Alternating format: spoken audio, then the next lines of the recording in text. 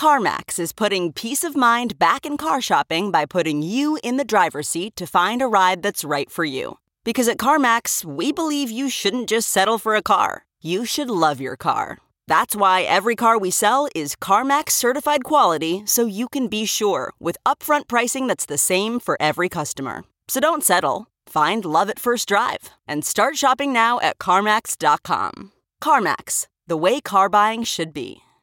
Worried about letting someone else pick out the perfect avocado for your perfect impress them on the third date guacamole? Well, good thing Instacart shoppers are as picky as you are. They find ripe avocados like it's their guac on the line. They are milk expiration date detectives. They bag eggs like the 12 precious pieces of cargo they are. So let Instacart shoppers overthink your groceries so that you can overthink what you'll wear on that third date. Download the Instacart app today to get free delivery on your first 3 orders, while supplies last. Minimum $10 per order. Additional terms apply.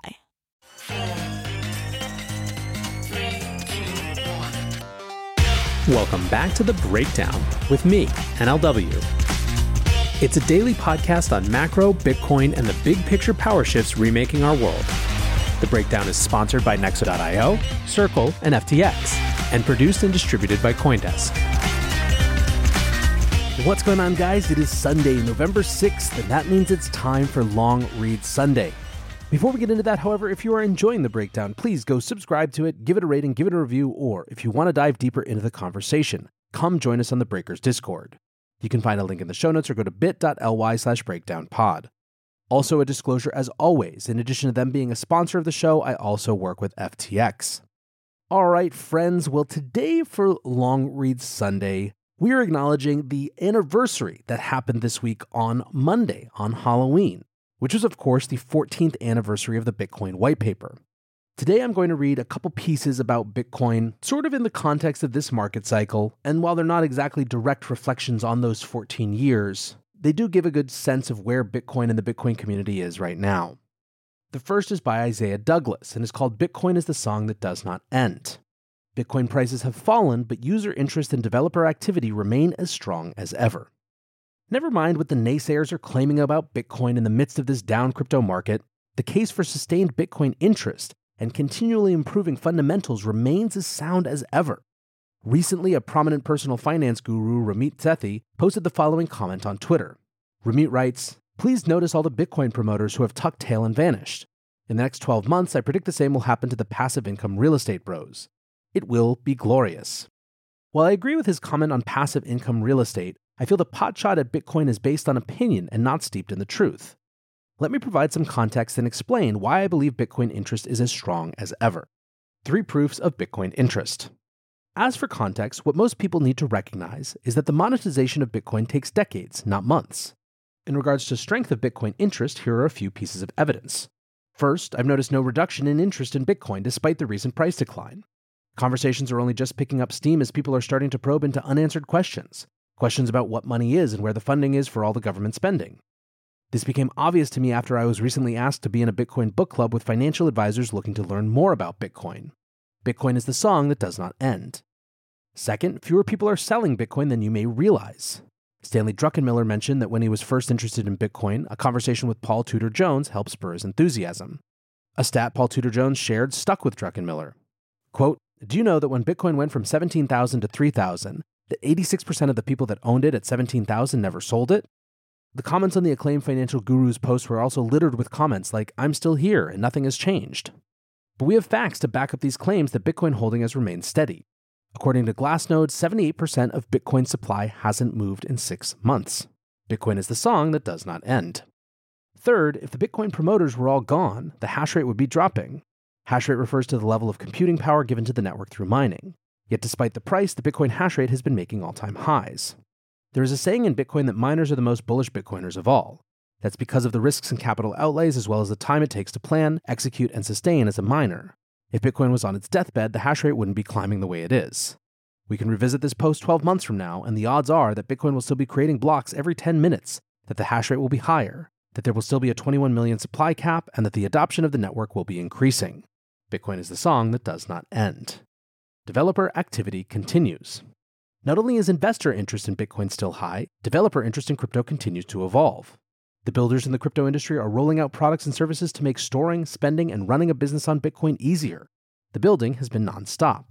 One of the most exciting things I've seen is the interest in small business owners in looking at how to accept Bitcoin payments. This has always been challenging for merchants given the challenges of confirmations and block times on the Bitcoin main chain being approximately 10 minutes. Here are a few projects that are working to provide solutions. IBEX has a superb offering on Bitcoin's second layer called the Lightning Network. It allows for a plug-and-play solution enabling merchants to accept Lightning Network payments and adding margin by cutting their processing fees by 80%. Oshi, another unique project, is helping small businesses with Bitcoin rewards. It allows those businesses an easy way to start earning Bitcoin and offering Bitcoin rewards to customers and clients. Whether you're a local plumber, brewery owner, coffee shop, or veterinarian, owners want new business. And Oshi's bet is that new customers desire Bitcoin rewards. Fedimint was recently released to help bridge the gap between secure but complex self-custody and simple but regulated third-party custody. The third option that this project proposes could help decentralize custody for the masses. Bitcoin is the song that does not end. The takeaway: financial media and legacy gurus miss that Bitcoin's price is one thing, and that the adoption story and technology around the ecosystem is another. What they fail to recognize is that the Bitcoin train has left the station, and over the long term, there's no slowing it down. Bitcoin is the song that does not end. The promoters haven't tucked tail, but are instead holding and building for the millions to come next. Now, for those of you who are regular listeners of the show, I don't think there will be anything particularly surprising or that doesn't jive with your existing opinion. Although I do particularly like his example of a Bitcoin book club for wealth advisors. No, what I wanted to read it and what I thought would be interesting to make note of is the fact that there has been so much less of the Bitcoin is dead narrative this time around.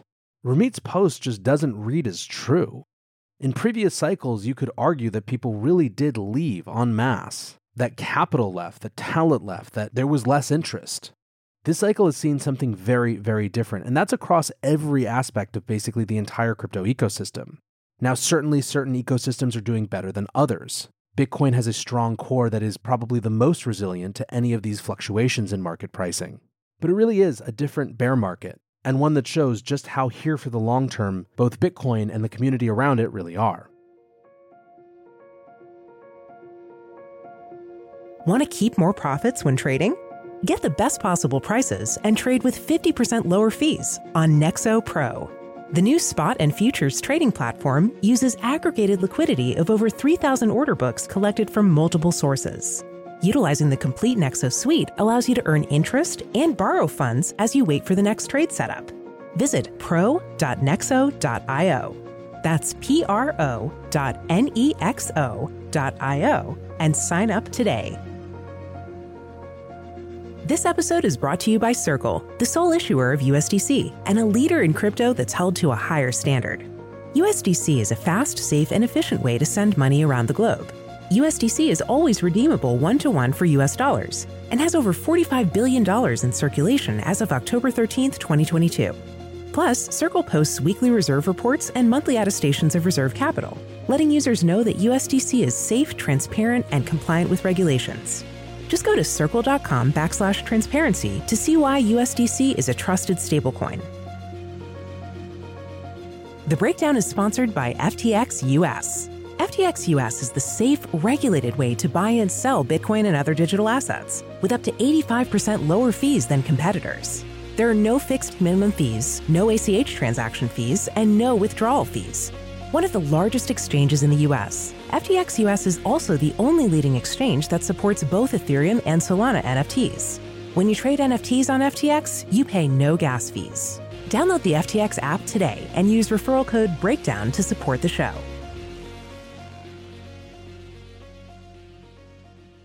Next up, we have a piece by Eden Yago called End of the Monopoly: How Bitcoin Will Usher in a New Era of Governance in Crypto. On the 14th anniversary of the date the Bitcoin white paper was published, Eden Yago reflects on the continuing revolution kickstarted by crypto.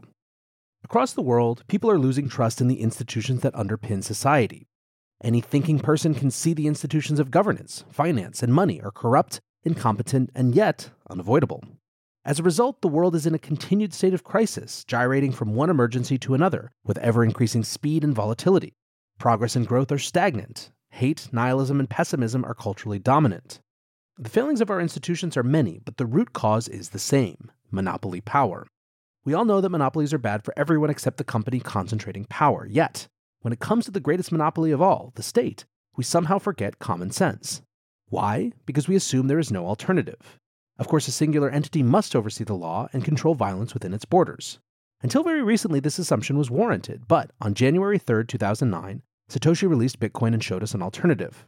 He showed it is possible to build a system of rules without an administrator. He showed that this can be applied to the most fundamental institution of property and law, the institution of money. Bitcoin showed that all users can be super users, and that admins are not necessary at all.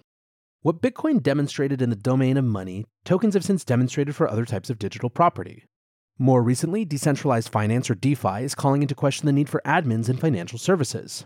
Web3, or 5 if you prefer, is likewise an effort to eliminate the need for internet services to be monopolies as well. We are part of the most historically radical revolution in human affairs, and few seem to grasp the full magnitude of what is happening. The endpoint of this revolution is that we will finally rid ourselves of the most dangerous and destructive monopoly of them all, the monopoly that backstops all other monopolies, the monopoly of the state. Wrong turns. Since most people do not comprehend the final destination, we are taking many wrong turns along the way. I'm in it for the tech, or blockchain not Bitcoin, say those who see just another Silicon Valley-style tech disruption. They are distracted and obsessed by features instead of principles, inviting the admins back into power to eke out faster transactions or greater throughput. One of the most brilliant aspects of Bitcoin's design was that it was a tool for liberty, dressed up as a get-rich-quick scheme. Much of crypto has perversely turned this on its head, pumping out get-rich-quick schemes dressed up as tools for economic freedom. Apart from crypto, quote-unquote Bitcoiners also frequently fail to properly identify the historic moment. From a reliance on centralized services to the commonly held hope for institutional adoption, most traders and many hodlers are more interested in number go up than on authorities brought down. For all the conviction of token Bitcoin maximalism, it too misses the point. Its central tenet is that no other tokens besides Bitcoin should exist. This is monopolist thinking applied to Bitcoin. The result is a myopic focus on money as the root of all evil, a belief that we can fix all problems if we simply fix the money. Money, if it is the root of all evil, is antithetical to Bitcoin. There's been thousands of years of anti-market thinking, stretching back at least as far as Jesus smashed the merchants and money changers. The corruption of money is a serious problem, but even the most casual reflection on human history makes clear that it is not the only problem or even the most serious. Some of the most cruel and totalitarian regimes existed on a gold standard. Sound money didn't prevent the slave trade, the proscriptions of August, or the innumerable massacres that occurred in between.